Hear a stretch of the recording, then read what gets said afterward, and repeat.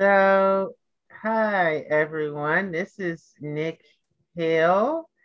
Uh, she's a fashion designer with 10 years of fashion industry experience from brands like Ralph Lauren and Norma Kamali. And before she got her degree in fashion design, she got one in psychology.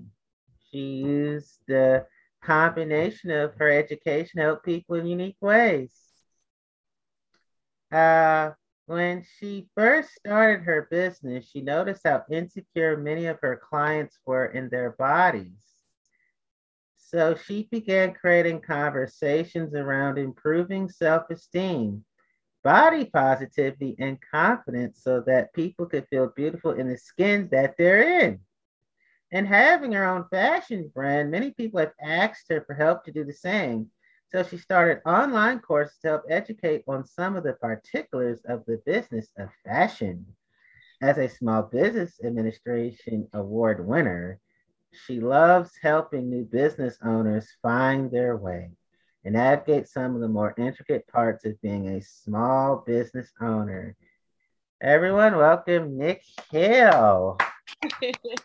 Hi, Antonio. Thank you so much for having me, and thank you for such a warm and gracious opening. Thank you.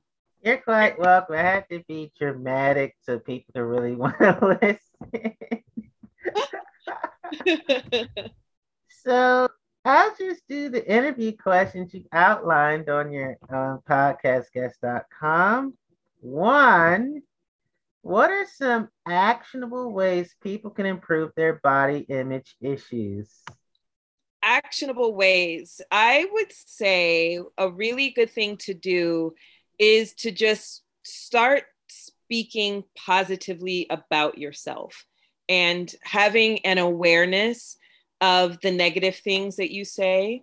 And that one is probably a little bit harder. So if you feel yourself getting ready to say something like, I look ugly, or I feel fat, or I, Wow. fill in the blank with something negative, be aware that you're saying it and stop yourself from saying it. I think that's the first step is awareness that you're doing the thing. And then once you're aware that you're speaking negatively about yourself, you can start to do things to positively change that. And it won't happen overnight. It'll take time to get that awareness, and it'll Mm-hmm. take time to begin to speak positively. But the goal is just to stop a negative action and replace it with something more positive. You might not even believe it the first few times you say something kind about yourself, but the goal is just to not speak negatively about yourself. And over time, you'll start to have a better self talk with yourself, and it'll slowly begin to improve your self-esteem and self-confidence. Also, how we communicate with ourselves influences our sense of empowerment or lack there, or disempowerment with our physical figure. Correct. And it also affects the way that the world sees you and treats you. So if you don't show your self-respect, why should anybody else? Because the world is learning how to conduct itself with you based on how you conduct yourself with yourself. Exactly. That makes sense. it, So it's like takes, when you takes get, time. hmm? I'm sorry. It takes time. It's a lot easier to say than it is to do. Oh, which leads me to number two. What are some good tips to start and maintain a fitness regime? Kind of similar to the first question, being aware of, I would say, your schedule, and like looking at your schedule for a week perhaps, and seeing what is it that you do and where do you have time in your schedule. And once you can recognize where you have time in your everyday, then you can start to carve out that time and use it to begin a fitness routine. But if you aren't able to isolate where you're going to fit it in, then it's going to be difficult to do it with any kind of consistency and regularity. I would say that just, at first, maybe just 5 or 10 minutes a day of walking or any kind of movement. It doesn't even have to be something as intense as going to the gym or getting a trainer, but just doing some kind of physical movement every day in the time that you have found in your schedule will start to create the habits that you need to be consistent with it. And then you progress. So maybe you start off with 5 or 10 minutes, and every week you add 5 more minutes. And at the end of a month, you should have 20 minutes per day where you're moving and exercising your body to some level. And eventually that will begin to become maybe working out at the gym or doing more intense home workouts or working with a personal trainer or, downloading a fitness app. But I think the key is really just to find the time in a way that works for you and your schedule. That's true, because I've learned this concept a few years ago about this dangers of a sedentary lifestyle. And I think that a lot of that has skyrocketed. When you're at home and you have people who have packed on pounds, whether it was through their drinking or their eating. A lot of it could be stress induced, especially if you can't go out and the gyms are closed. A lot of people feel like, well, I can't work out at home, but you can move around. You can do an exercise tape. You can put your workout mat and still do jumping jacks, or you still do push-ups, sit-ups. A lot of people create excuses for why they can't be fit, why they can't eat properly, why they can't drink healthy fluids. And these are the same people who are evasive of the doctor and the dentist, and they wonder why their health keeps declining. And they're like, it has to be magical, but that's not how health maintenance works. You actually have to have a work ethic. Mm-hmm. So true. So true. Just move.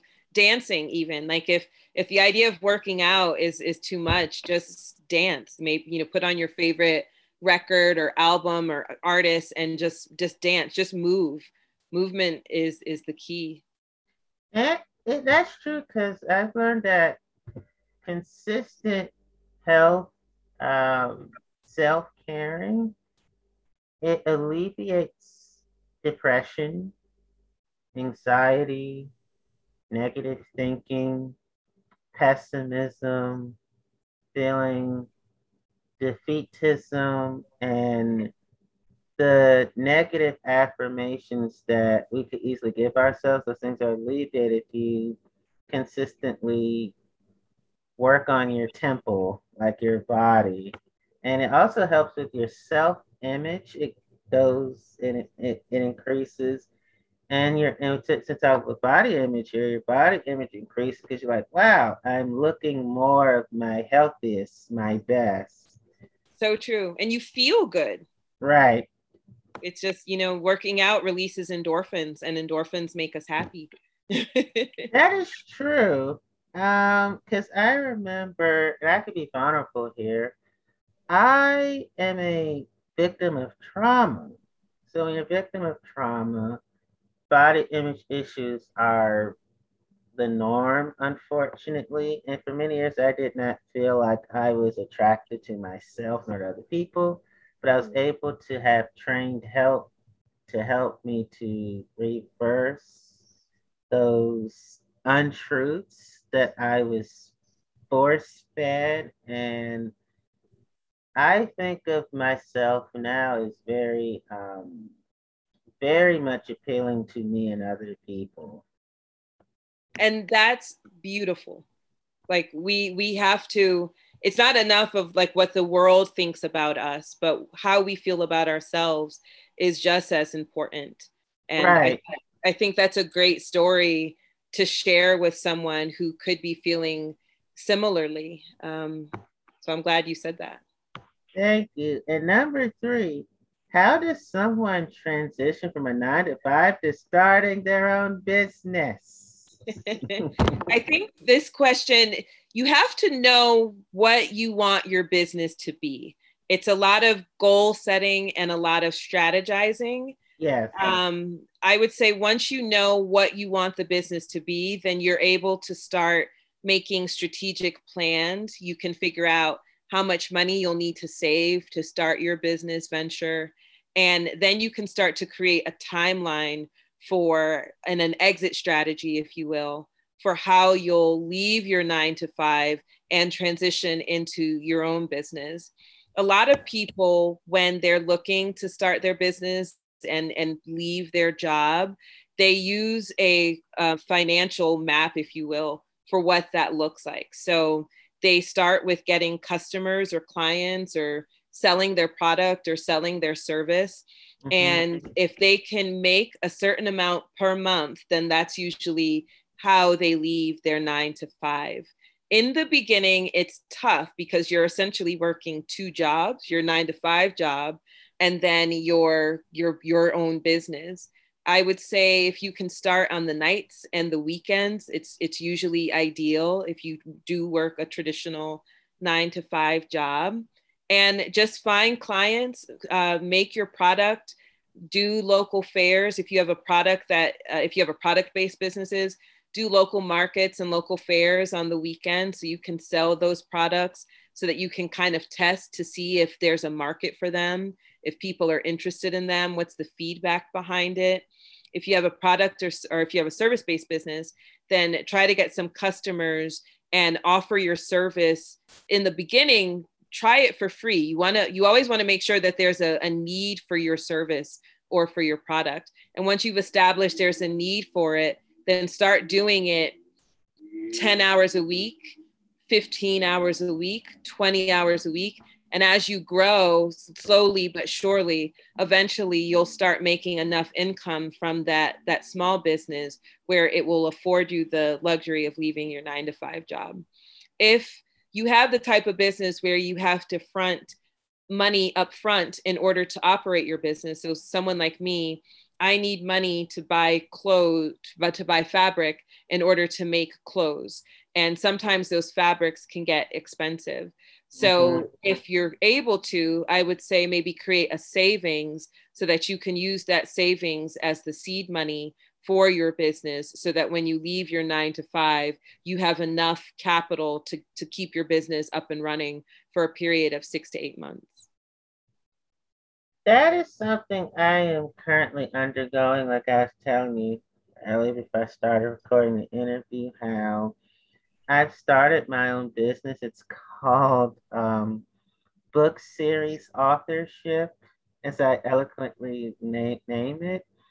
And I used to have a 9 to 5, but something inside me said, well, there's more that you can offer the world than a 9 to 5. You know, this on 9 to 5s, I mean, that's your thing, that's your thing.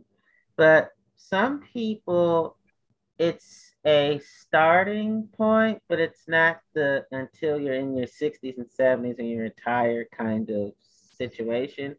I'm in that category where I said, well, I like to read. Why not have people read my thoughts? I read other people's thoughts. I think I should join in this tradition. So I have a book series deal with my publisher. In fact, I can say it. I was able to get my Zelle account, so I can, when it's time to do business, I can do it in the most effective way because I did my research. Zelle, PayPal, they're the best. So I got my Zelle. And we were finalizing the deal today about it comes out October 8th, as you know, and getting it in stores, gonna do an in-person book signing, COVID restrictions honoring, of course, and we're gonna definitely put it on Amazon and name and claim gonna be a global best-selling author. So that's one of my favorite questions to ask you, even though we didn't get to all 10. Because I'm like, yes, and I'm 27. I'll be 28 next month. So happy early birthday. Thank you. And I'm doing entrepreneurship before 30. That's amazing. That's amazing. And a great story for so many people. I think where there's a will, there's a way. And I would say for anyone, you know, just because you are working that 9 to 5 or feel maybe kind of down because you're not where you want to be, just keep working towards it and eventually your goal will happen. Right, because I've learned that I'm on the autism spectrum, so it's really empowering. Like, wait, you could be labeled and still be entrepreneurial? Yes, I'm proof of this.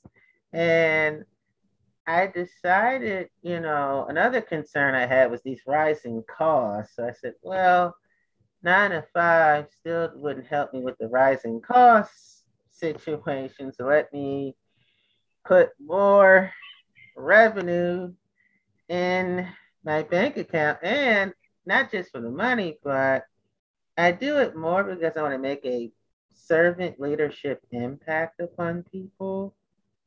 That way, they don't think you're just out just to collect cash or anything. Like, I just want to be a blessing, to be rewarding, and to be of upliftment to people. I think that you in your book will definitely do that.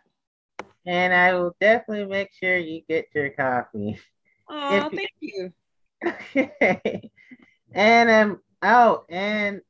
I make sure I have my book signed too. So if you want an autograph, I'll I'll treasure it and keep it. Thank you. A grandmother's unconditional love. I'm looking really forward to reading it. Thank you. Number 4. How does someone start a fashion brand? This one's a lot harder. I don't know how everyone else, I think that if you spoke to 100 designers, there would be 100 different answers to that question. I think that it's going to vary for the person. For me, I went to design school. I worked for some designers. I worked in the fashion industry. And then I started my brand once I felt like I knew what I was doing, because it's a tricky industry to navigate. Um, and I would recommend, paying your dues and learning what you need to learn so that you could be successful at it. In today's landscape, though, there's so many people who start a brand because they have a following on Instagram or a following on YouTube. And what they have is the audience, but maybe they lack the know-how and the knowledge, and they work with people to help them in that capacity. I think it just depends on what your resources are. I'd say if you have talent and you are good at sewing and good at drawing and making clothes, then you can probably explore the more traditional path. Mm-hmm. If you have money, but you don't have talent and you don't have an audience, you can always hire people to do the things that build a brand. If you have an audience, but you don't have money and you don't have talent, then you can always, find the people to help you and use your audience to sell your product to. I think in today's landscape, there's so many ways to approach it. But me personally, I went the traditional way. I went to school. I had an internship. I was an apprentice. I worked in the industry. Awesome. I paid my dues, and I learned the old school way. Wow. Do you have a men's attire, like as part of fashion brand? If I want to like wear the clothes for your brand, do you? Not yet. Okay. Maybe in the future. I've thought about it, and I'm not sure if I'll include menswear or not. Okay. But not yet. Maybe one day. Okay. Because I've always wanted to do modeling because I'm really into my looks in a non-arrogant way. Because As I you should be. thank you. I just like the self-care, and I've always like posing and like strutting my stuff. It can be fun. Modeling is such hard work too, though. I think that a lot of people don't don't know that about it, but it can be a lot of hard work to be a model. Because being beautiful can be stressful. Well, not so much for that, but they have to do they have to, you know, hold that same pose sometimes for a really long time, or it's a lot of time on set if you're taking pictures. It's a lot of changing and knowing how to pose in the clothes in a way that feature the clothes, because it's not about the model, it's about what they're wearing. So you have to be able to showcase the clothes in a way that makes someone want to buy it. Like if it has pockets, you need to be able to model it in a way that shows that it has pockets. If it has a special feature in the back, you need to be able to model it in a way that showcases the details of the clothes and not you, the model. The model is almost like a human hanger, for lack of a better description. And a designer or a brand is paying the model to highlight their pieces. They don't want the model front and center. They want the clothes front and center. And that's more difficult than what people, I think, give it credit for. Wow. Yeah, and I'm just glad we're not in the 1800s, because when they took pictures, it was much longer. That's why Hours. and that's why you don't see a lot of them smiling, because they were there like pretty much all day. True. Very true. I'm glad we're not back then either. Yeah, I mean, wow. Right. Well, yeah, there's a work ethic even into your physical frame too. Indeed, you have to keep up with your body type. So if you're a plus size model, you need to maintain that shape and that body size. If you're a traditional size model, you need to maintain that shape and body size, and you know that requires different levels of self-care that regular people might not do. If you're really in demand, you travel a lot, which means you're probably living out of a suitcase. And, you know, sometimes travel at that level, it's not a vacation. You're not traveling and enjoying the places that you're in. You're there just to work, and then you leave very quickly and go to a new place. So for some people, it might not be as enjoyable. I call it a romanticized profession, because I think what we see in movies and TVs very much romanticizes it. And right. the fact of the matter is it's not always as glamorous as it appears. That's what I was thinking, because I never got to hear much of what it's like for male models, because I've always wanted to be a supermodel. I just thought that is just fabulous. But do you know anything from the male model perspective? We hear a lot of, happens to women. Some of the things that I've heard has been harsh. The you could develop, some have developed eating disorders and are being obsessed with the thinness in American culture, and the whole worrying about aging and people not treating you as they used to when you were younger. Have you heard anything about male model struggles? I have a friend that does some modeling. I don't know how much he still works in the modeling industry, but it's sometimes even harder for men to model because it's a very female focused industry in terms of modeling. So it's one of the few industries where men actually earn less than women do. Wow. But it's all of the same demands that women face, male models face too. My friend, he works out all the time to maintain his body and a certain body image, so that if he gets a call, tomorrow, he's photo ready and ready to go. Which requires, always eating properly and always maintaining a specific look as to like what matches his headshots. Other than that, I don't know too much. I would imagine because the fashion industry is so female focused, and there are, I think marketing to men is different. Modeling kind of relates to marketing. And I think marketing to men is a little different than marketing to women.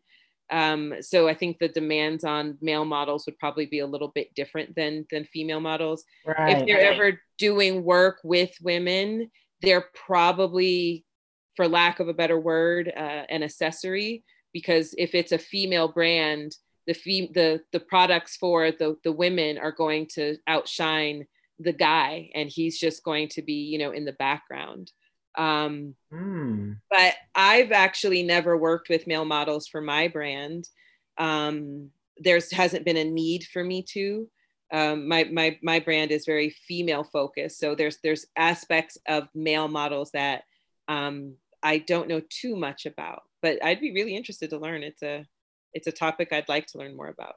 Because I can imagine, like, if you're a male in America for certain, it may happen in other countries, but I can relate most to America since I live in America, how being buff and a hunk of a man is entrenched, like enforced upon you. And it's constant reinforcement that you have to, tall, dark, and handsome is another thing.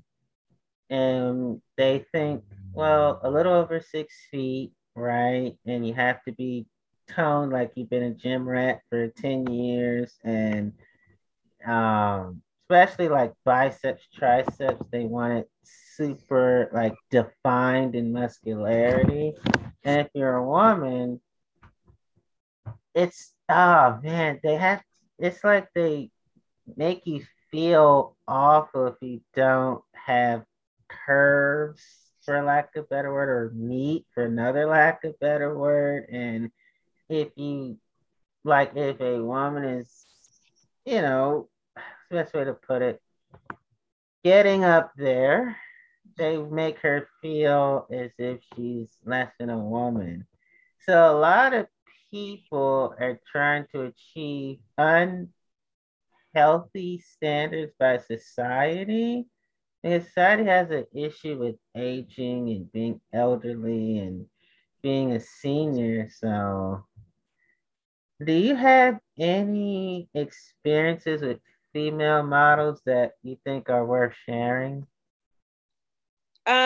Because I have a women's brand, I work with female models, well, not all the time, but those are the types of people that I work with. It varies. My brand is very focused on body positivity and positive self-image and positive self-talk. So the models that I use all embody that. And I'm really fortunate that the women that I work with have a great sense of self-worth and have a positive body image and great confidence. And I think that can be rare with models. Just because the world thinks they're beautiful doesn't necessarily mean that they think that about themselves, or it doesn't Mm-hmm. mean that they're not battling with insecurity issues themselves. And I'm fortunate that the models that I have worked with have a great sense of confidence, and I think that shows in the pictures that we capture of them. They're able to bring a level of confidence and thus beauty to the image, because that's how they feel about themselves. And I think that that's a really beautiful and rare quality for a model to have. I'm really glad you shared that because when I used to hear from the media, when I would see Tyra Banks's show, she had a modeling show. They showed so much of the infighting and trying to take each other's spots, but they didn't share what you shared about. No, actually, a lot of models are positive about their bodies, positive about themselves, and they want each other to succeed. I wish the media would share more of what you're sharing because a lot of people may have a skewed view of modeling because of all of the reality TV mentality that our culture has towards modeling, but modeling can be a positive thing if you have that healthy self-esteem and you're not jealous of others. You want them to succeed. So thank you for sharing that. You're welcome. I think, though, it's important to point out that does exist. I Right, think I'm when a model is on set, I'm paying her to be professional. right. So she's probably not going to show me that per se. Mm-hmm. To the best of my knowledge, I don't believe that they are treating each other that way, because the models that I have worked with in the past, I know that they know each other and they've done other gigs together before. Um, but I also don't tolerate that because of what my brand is about. So I do I take a lot of time to find the right models, because I don't want to put up with the things that you just described. But that definitely exists, and that energy is definitely out there. I just choose not to entertain it. This I makes have me time to for it. I'll repeat that last part. I'm sorry. I said I don't have time for it. I don't want to deal with cat fighting and jealousy and all those things. Like, it's not what I'm about. It's not what my brand's about, and I don't have time for it. So I don't tolerate it. Which is a perfect segue to number 5. What are some ways we can improve our self-talk? I would kind of like that first question, just acknowledge and be aware that you're not what you're saying about yourself, and that you're not being positive and fair to yourself. And a question that I ask my clients, I work with women in the fitting room, and they're trying clothes on, and they say things about themselves that are not kind. And Mm, I ask them, if I said that about you, how would you react, and how would that make you feel? And most times, if I said to someone what they said about themselves, they'd be upset with me for saying it, or they would get defensive, or they might curse me out even. So if that would be the way that you would respond to me saying this about you, or anybody else saying it about you, why is it okay for you to say it about yourself, right? And I right. think I think you start there. I think you start with the awareness that what you're saying about yourself is wrong, and be aware that you're even saying it. And once you know better, you can do better. You can start to speak to yourself in a different way once you're aware that you're even doing it. And just have grace and patience with yourself. Like, nobody is perfect. Everybody has something about themselves that they would like to change.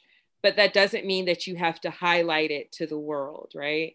If talk about what you do like. So if you don't like one part of your body, or one part of your personality, or one part of a piece of yourself, what do you like about yourself? Start affirming the qualities you do love, and the things that are great about you, and put the focus on that. And I think when we start to focus on the things that we love about ourselves, those things that we don't like about ourselves become less important, and we can begin to improve upon those things if we choose, or we can just focus on the things that we like. But it's almost like self-abuse to keep speaking so poorly about ourselves, You're and right. expecting different results as a consequence. Like, if you speak poorly about yourself, it affects your mood. If it affects your mood, it affects your interactions with people. If it affects your interactions with people, it affects what you're getting from people as you move through the world. And it creates this domino effect that you just can't get out of, because you don't believe you're worthy for more. Self-abuse, which So is very rampant in our global society. So I'm glad you're able to pinpoint that because I've had to improve my self-talk, especially recently. It was at one point struggling to think as positively as I normally do to now.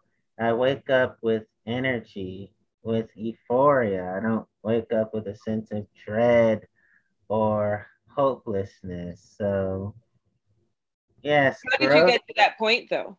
Like what worked for you? Oh, okay. What worked for me was meditation It's a good one. and doing my other favorite hobby, which is writing, and calling people who value me, the inner circle, not just when I'm happy, but it's okay to share that sad side with them and not try to rush to the happiness emotion. That's the temptation when you're sad. I Mm. gotta get out of this. Like, no, fully deal with it correctly, and then gradually the happiness will come. That's what happens to me. That's such a good point to actually address and deal with the emotion and not just put it under the rug or try to, go around it, because not dealing with it can be equally as harmful as, speaking poorly about yourself, especially because the things that we don't deal with have a way of coming back and revisiting us. And if you're Yeah, not equipped to deal with it when it comes back again, you're going through all the same emotion again rather than having the tools to know how to address it. that's true. Because in our community, the Black community, sweeping things under the rug has been popular, and we need to thank you,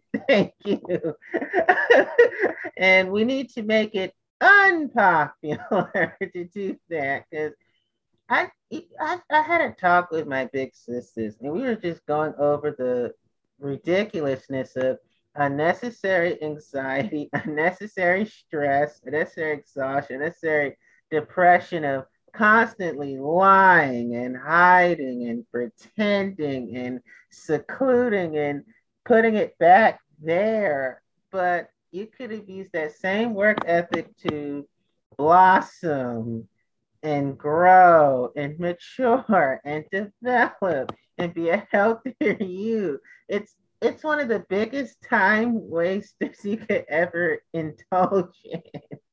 It is. It's at the point now, Antonio, where I feel like in our community, it's almost genetic because of how cyclical the trauma and the the that energy and emotion is. It's literally passed down from generation to generation. Mm-hmm. And our parents dealt with it, and maybe they never confronted it or were able to move through it successfully. And they pass that down to us. And if we don't work on it and if we don't deal with it, we'll do the same thing and pass it down to our children, because children observe and absorb everything that they see. And it's for that reason why I think that it's genetic. And working through those problems is so important, especially in the Black community. And I hope that, for anyone that's listening, you if you need help with something, you find it in a friend, a pastor, a grandmother, an aunt, an uncle, a cousin, a mother, a father, whoever you trust, and allow yourself to be vulnerable and know that if you're not okay, that's okay. You don't have to be perfect all the time. You're allowed to be human and to feel when you see something that makes you feel triggered or makes you feel sad and upset. And it's okay to not be okay, and it's okay to need help. Yes, because I've learned this recent well, it's recent in terms of the concept generational trauma and how it is, as you said, genetic. So genetic trauma, like trauma trapped in your body. You're so used to all that forced pain that it literally can cause emotional issues and mental deficiencies. And so what I've been doing is releasing the trauma from me. And the way I've done it is doing my favorite hobbies, talking more to people who are positive in my life and having more fruitful discussions with them. More self-care techniques I've been personally utilizing in my own life and changing the narrative of my self-conversation. So good. So that's how I could literally feel the trauma leaving me. And you're better for it, and your quality of life will improve. And I think another thing that we notice as a result of not doing that work in the Black community is such a high rate of diabetes, heart disease, stroke, stress. We internalize all of that trauma, and Mm, it has to release itself, and right. it does it in our physical health.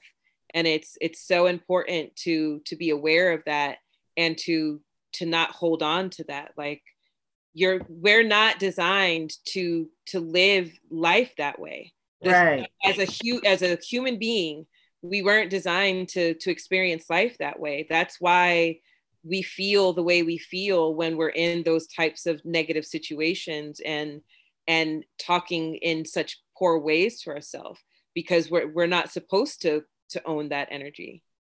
That's true. We're not supposed to be anyone's garbage can. And Especially our own. well said. Number six, where do you see the state of retail going? Such an interesting question, and it's almost like to be continued, right? Like, who knows where it'll go. I think retail will have to have some kind of shift in order to stay relevant. I think that with the advent of, the internet and internet shopping and people shopping online, retail has kind of become more of a return center than it has a place where you go to experience shopping. I think, it's really interesting, and I'm not sure. The CFDA had a webinar, or it was Vogue actually, that had a webinar series last year, right after the pandemic happened, and this question was being asked, and it was Anna Wintour and Marc Jacobs and Virgil Abloh and Nicole Phelps and all these like major fashion heads that were like discussing this very question. And they didn't really have an answer at the end of the webinar as to where they think that it will go. It's my opinion that if retail is to stick around and to still be successful, it will obviously have to change.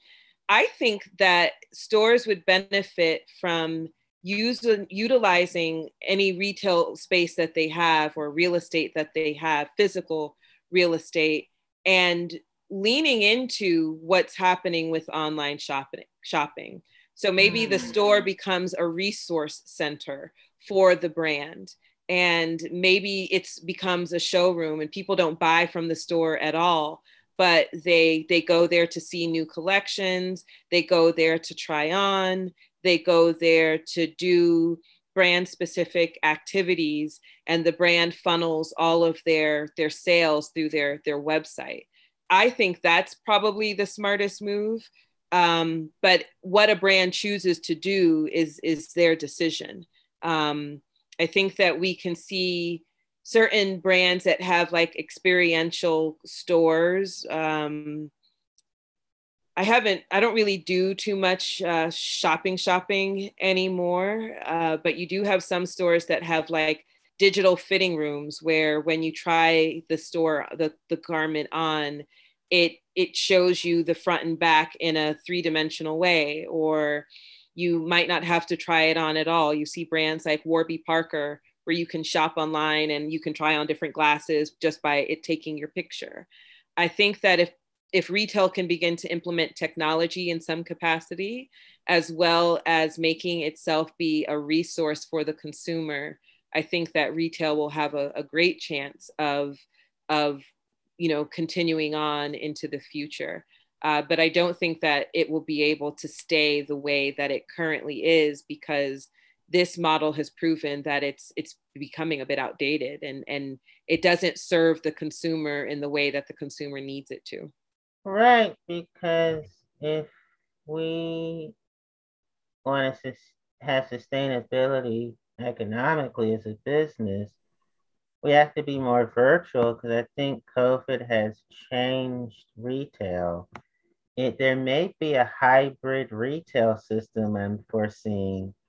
Some customers are more into, well, if I don't have to go in person and deal with certain personalities, I just want to be able to conduct like a seminar or something of a presentation or business like purchasing of items online where you'll have a bigger audience virtually, while in person, some people still want to do the typical, I want to see people, be around people, and be able to buy things around people. So, yes, I do think that retail was forced to change because for a while it kept doing the same. We got to depend on consumers to be here so we can still be here.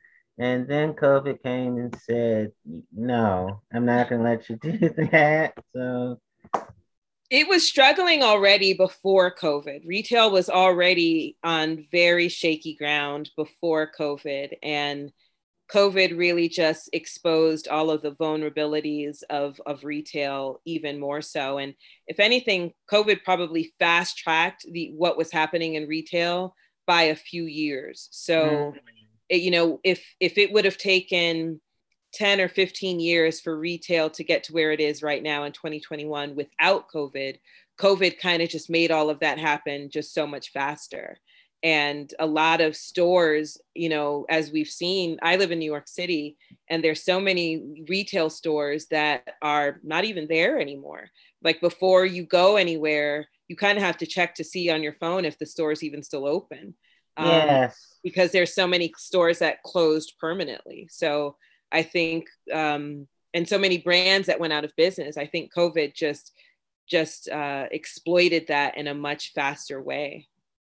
I agree because when I think of Five Guys, I've heard close.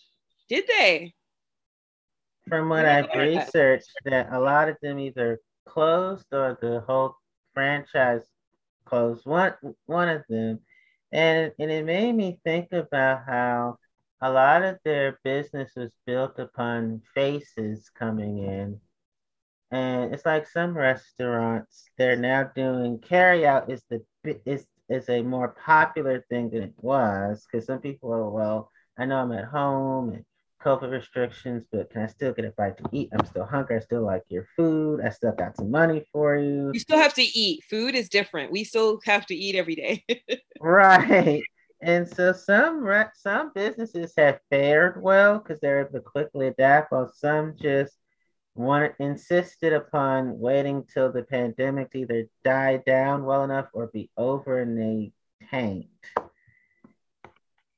Yeah, it's a sad state of affairs, I think, for restaurants and retail businesses. But I think, the benefit of the small business person or anybody that still has maybe a food truck or their own restaurant or their own brick and mortar, listen to your consumers, and whatever it is that they need, that's what you should be doing. And I think that's the answer to sticking around a little bit longer. I think gone are the days where brands and companies are these like major conglomerates and everybody kind of bows down and gets in line to what they're doing. Consumers have voices and are able to take some of that power back. And I think any brand that is a brand that is in service for the customer will find that they probably have a little bit more longevity in their business approach than brands that don't address that. Because at the end of the day, your customer is your boss, right? Like if if you're not doing and making things for them or writing books that are with them in mind, then they're not buying it. And you you have to consider them in all of the choices that you're making for your business. Because, the thing is, you can have a boss, but your boss's boss are the purchasers or consumers. And you're right. And if you neglect your base, then you basically decide to collapse your own entity, which is unwise and foolish. Yeah. And I think what COVID exposed is a lot of brands who either didn't know their base as well as they thought that they did, or they didn't quickly pivot in order to react to the needs of their customers for that period of time. So COVID happened, and what did you do to help your customer?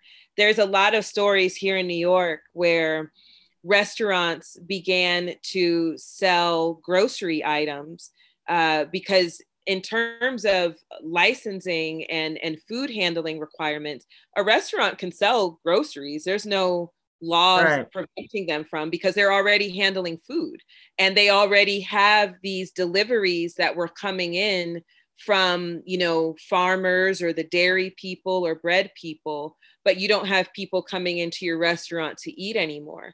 So instead of making the food for them, why don't you sell it disassembled and sell the raw ingredients and let them take it home? And some of the restaurants that did that are still around today. And I don't suggest that would necessarily work for everybody, but the point of the example is more so to highlight how reacting to your customers' needs might help you for the long term than it would with just being firm and saying, well, I'm a restaurant, I'm not going to do that. We only cook food.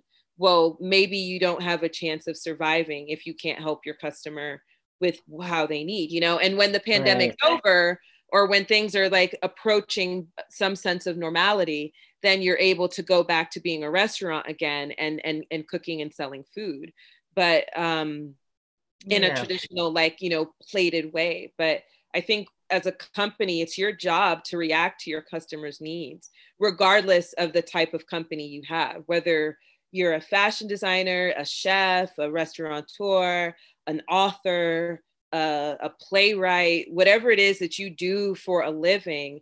If you are selling goods and services to people, your job is to give them what they need. That's why you're in business. Yes. And I also thought about how when you were talking about like writing books, like my goal is to write to autism spectrum families and families who have loved ones who are labeled by the education system. And my other audience is people who have faced any kind of trauma. So my writing fits them because of how I chose to write specifically for people like myself. And then we said normality. An enhanced normality is hopefully the goal. Because a lot of people are saying back to normal. Not every normal should be normalized. That part. Or returned back to, right? Some of those normals need to be done with forever. Like we don't need every normal. Yeah, like it was normal for me not to have a podcast. Now it's abnormal for me not to have a podcast. Because I celebrated my 1 year anniversary, August 25th, 2020, is when I started. Congratulations. And thank you. And I haven't stopped. Because a lot of podcasters, they want the instant success. I want to be up there with Joe Rogan and all the sponsorships. And I'm like, you have to slow down. Don't try to be him. Be one step at a time. Yeah. The world already has a Joe Rogan.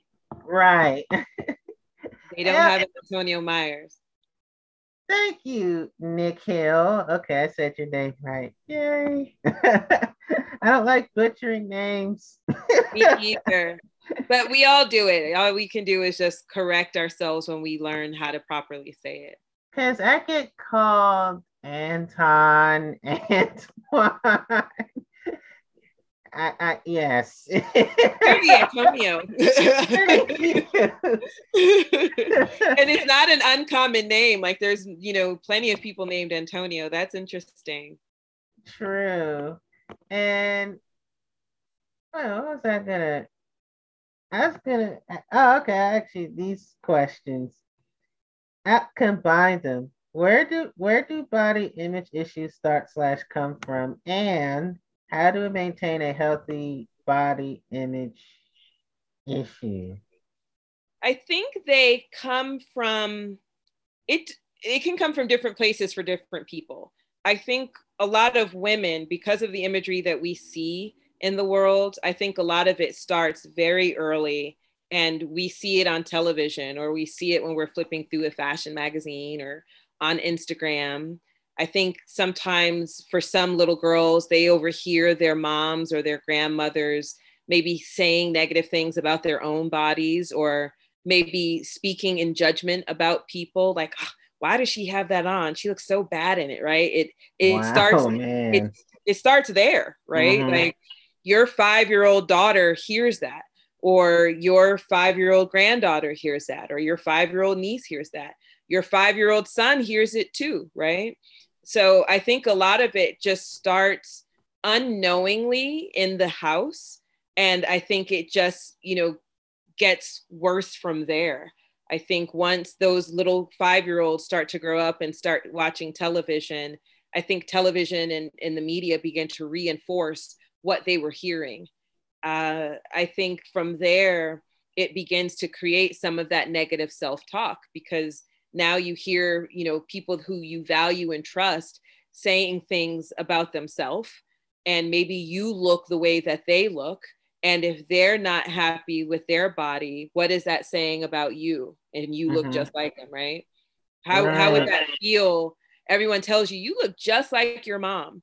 And you hear your mom saying, oh, I look so fat, or I look horrible. This is so, how would that make a 5-year-old feel, right? Yeah. That So is that is negative reinforcement. indeed, I think it starts there. I think the way to treat it is, I go back, awareness is everything. In anything that you do, you have to have an awareness. And it sounds so simple. It's a small word. It sounds like it'd be so easy to do, Mm-hmm. but being honest with ourselves is one of the hardest things to do. It's so difficult. One of the problems with people who have addiction issues is first admitting that they have a problem, right? Well, So yeah. it's no different when you have a negative self opinion of yourself. You have to first admit that you have a negative opinion of yourself. You have to be aware of that you're even in that space. Because Mm-hmm. if you were to take a poll of people, most people would probably say, no, I'm positive, I have a great self-image.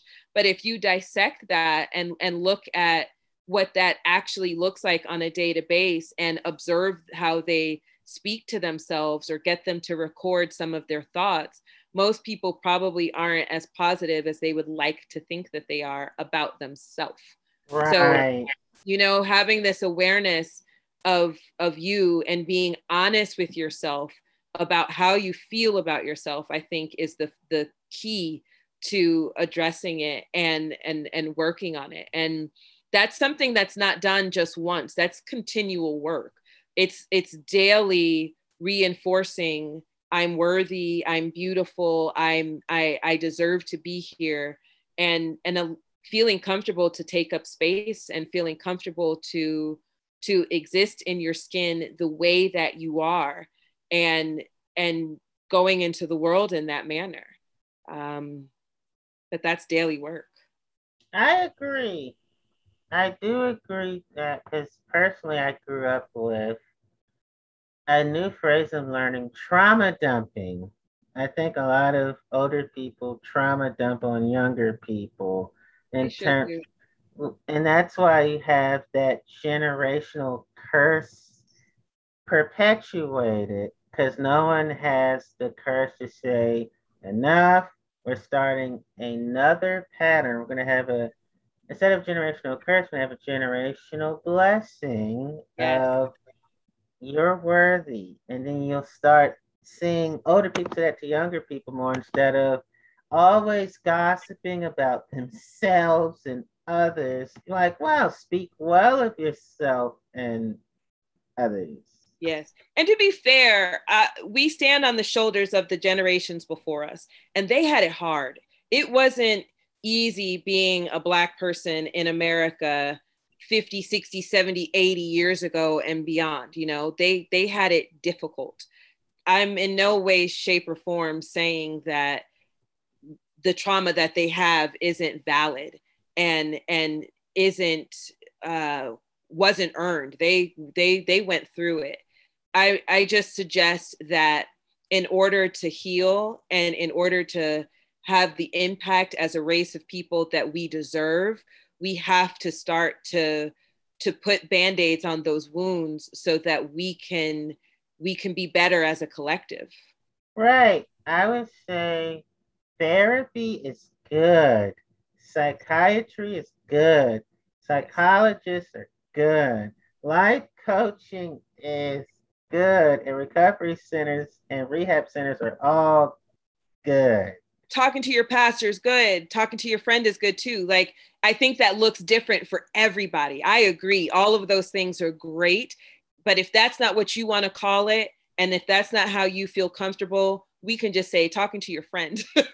And that's good too. But releasing that trauma and not owning it is the goal.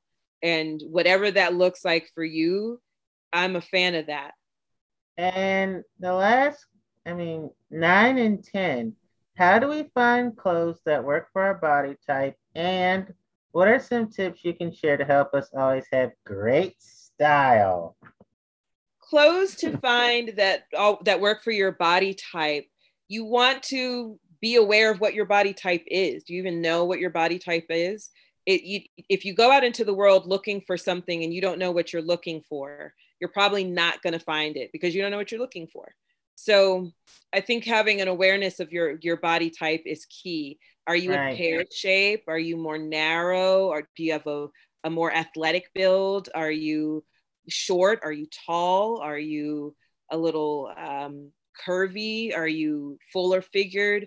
What's your body type? Figure that out. And then once you know what your body type is, you can start to work on finding clothes that highlight all the best features of that body type. Once you know what types of clothes highlight all those best features, then you can go out shopping for clothes for those body parts and for that body type, and know that it will look good on me. Try everything on. If you're not sure what's going to work for your body type, I would actually say this is probably where you need to go shopping in person and not online so that you can try the clothes on in the moment. Right. And if you don't like it, you don't even buy it, because sometimes it can be really demotivating if you're struggling with your body and you buy clothes online and none of them fit. It's just going to make you feel worse. So trying them on in person can help you to determine very quickly that cut isn't working for my body. Please don't bring me any more of that person that works in this store. I think I need something else. Plus, they're trained to kind of help you try on, and they should have an understanding of your body shape to be able to point you in a direction of what will and won't work for your body type. That's what I would say in terms of dressing for your body type. I'd say also you can find good tailors or seamstresses or people at your dry cleaners to do alterations for you. So if something isn't, maybe you're short or petite and everything is too long, go to your dry cleaner or find a tailor in your city. A lot of them now are probably going to be at dry cleaners, and have them take them in and alter them to fit your body so that they look great on you. In terms of always having great style, it's funny, I actually wrote a blog post about this for an online website a few months ago. Great style, I think, is something that just stands a test of time. It doesn't matter if it's 10, 20, 30, 40 years from now, it still looks good. To me, that's great style. I think the pieces that lend themselves to looking that way are not trendy items. I don't think that trends necessarily produce great style. I think more classic pieces do that. I think, you look at people like Eartha Kitt or Dorothy Dandridge, it's 2021. And if we look at any of their pictures from their prime, they still look amazing. Why is that? Because their clothes fit properly. They were wearing pieces that were made well, and they were wearing things that didn't necessarily conform to trends of that time. They were pieces that if they're in their closet today, tomorrow, next month, or next year, that you would still want to wear. I think as that relates to when you're choosing pieces to have great style, it's getting a great pair of, trousers, a great skirt, a great blazer, a great blouse, a great coat, great shoes. And once you have the core of your wardrobe, you're then able to use the trends maybe in your accessories. So your trends can be the jewelry, the hat, the shoes, the hosiery, but the core of the garment is something that is beautifully well made and is going to last. And that doesn't mean that it costs $1 million. It just means that it was made well. You can go thrift store shopping if that's what you like to do. I love thrift store shopping. And you can find pieces that were, beautifully made that are in the thrift store. You can shop from smaller local brands where they're paying attention to those details and maybe honoring the art of making clothes. And inject color where you feel like it makes sense for you. I think that that's always a great way to have good style. Have a signature thing. We see people like Gwen Stefani. She always has that red lip, right? And it always looks so timeless, and it just kind of pulls everything together. What's your red lip? It maybe for you it's not a red lip. Maybe for you it's a great blazer, or it's a great hairstyle, or it's a great handbag. But find that signature thing for you that kind of pulls everything together effortlessly. And I think that's great style. And I think it's unique for each person. What looks good on me might not look good on you, because we have different styles and different body types. And what looks good on you might not look good on the next person, because you have a different body type from them and a different personality. So pay attention to that and choose things that kind of show your personality. And I think that allows each of us to have our own individual great style. Wow. I like learning and growing from my guests. And I know my guests like learning and growing from me. Yeah, because we have to be our customized uniqueness. Yes. And this is a new thing I do in my podcast. I now allow my guests to ask me questions. Once I ask you all the questions, I started that recently with my first guest I've had in a while. So any questions you would like to ask me? How would you, same question. I think that's a really fun one. How do you think someone has great style? I think it starts with the acknowledgement and the embrace of inner beauty. Because that's where you find beauty the best, in a person's heart. And it'll show in their exterior. They will rock the clothes the best because they have this infectious confidence, and they can receive a compliment, and as well as not rely on the compliment, because they compliment themselves. So people enjoy complimenting them because they're not the type that will say, "Oh, you don't really know me." They go, "Yep, that's right. I look good." I love it. I love it. I love it. And well said. Well said. Thank you. Any other questions? What made you choose the topic for your book? Well, I have and still in my heart have a close relationship with my grandma, even though she's no longer here on earth. But I decided people need to have someone to help them be their rock, especially in the rockiest of times. And so I was able to secure that. I mean, she helped me without even knowing it, heal from the trauma that's happened at the time as a child. And she's the first person to teach me life skills, especially boundaries type life skills, and just fortified my sense of self at quite a young age of 5. And another thing that a lot of people don't know is that many writers write to their loved ones as if they're still here. If you're a believer in heaven, you'll write to your loved one in heaven. If not, you'll just write to them as if they're still here. And I decided that that routine for myself, I do every day. It helps me with healing, as well as it's a form of grief counseling for myself. So I'm having a public grief counseling sessions, and I've turned them into my book series because when you release every day, you're much more woosah, like So true. I'm relaxed. There's no more refrigerators on my back. Just like that. So that's why I did it. That's amazing. I love that story. Thank you.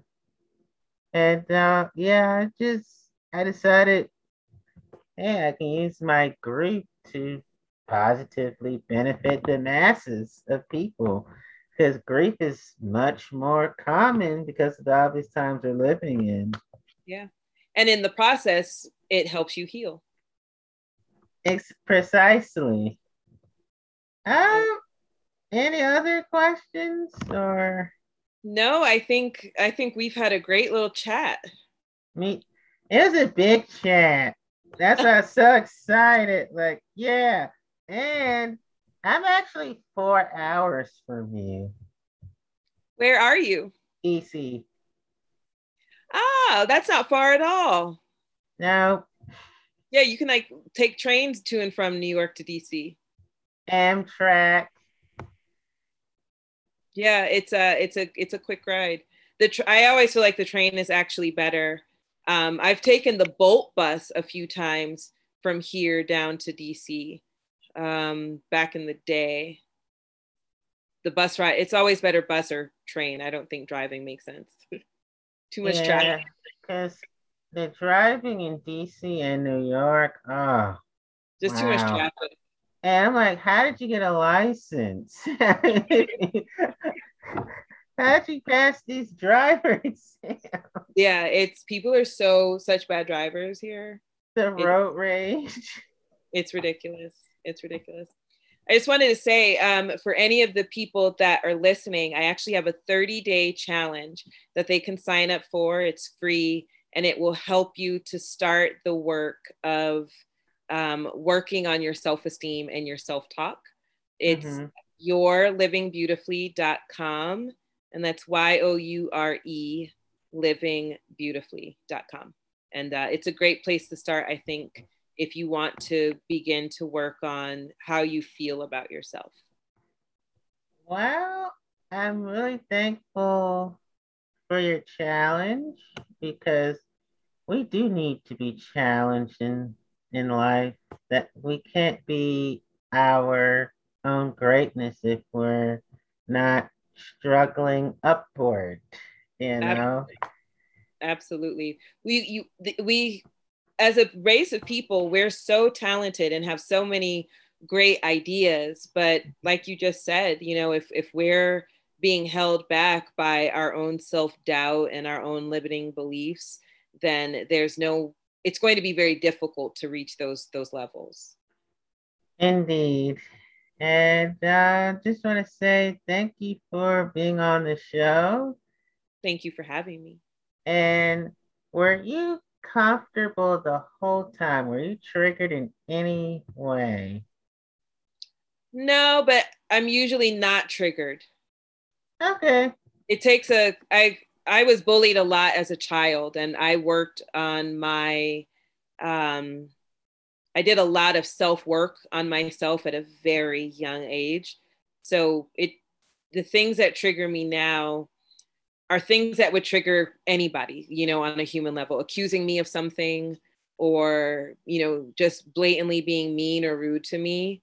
But I think that would trigger anybody. But I think this was a great conversation, and I was not triggered at all during the taping of this podcast. I'm glad we can have silly times together. Yeah, me too. And I'm so honored that I wasn't triggered at all when we were talking either. So, Oh, I'm glad you weren't. well, I will be putting the audio out tonight, and I'll send you the video in the morning. Okay, perfect. Thank you so much, Antonio. Thank, thank you, and take care. You too. Bye. Thanks for having me. Bye.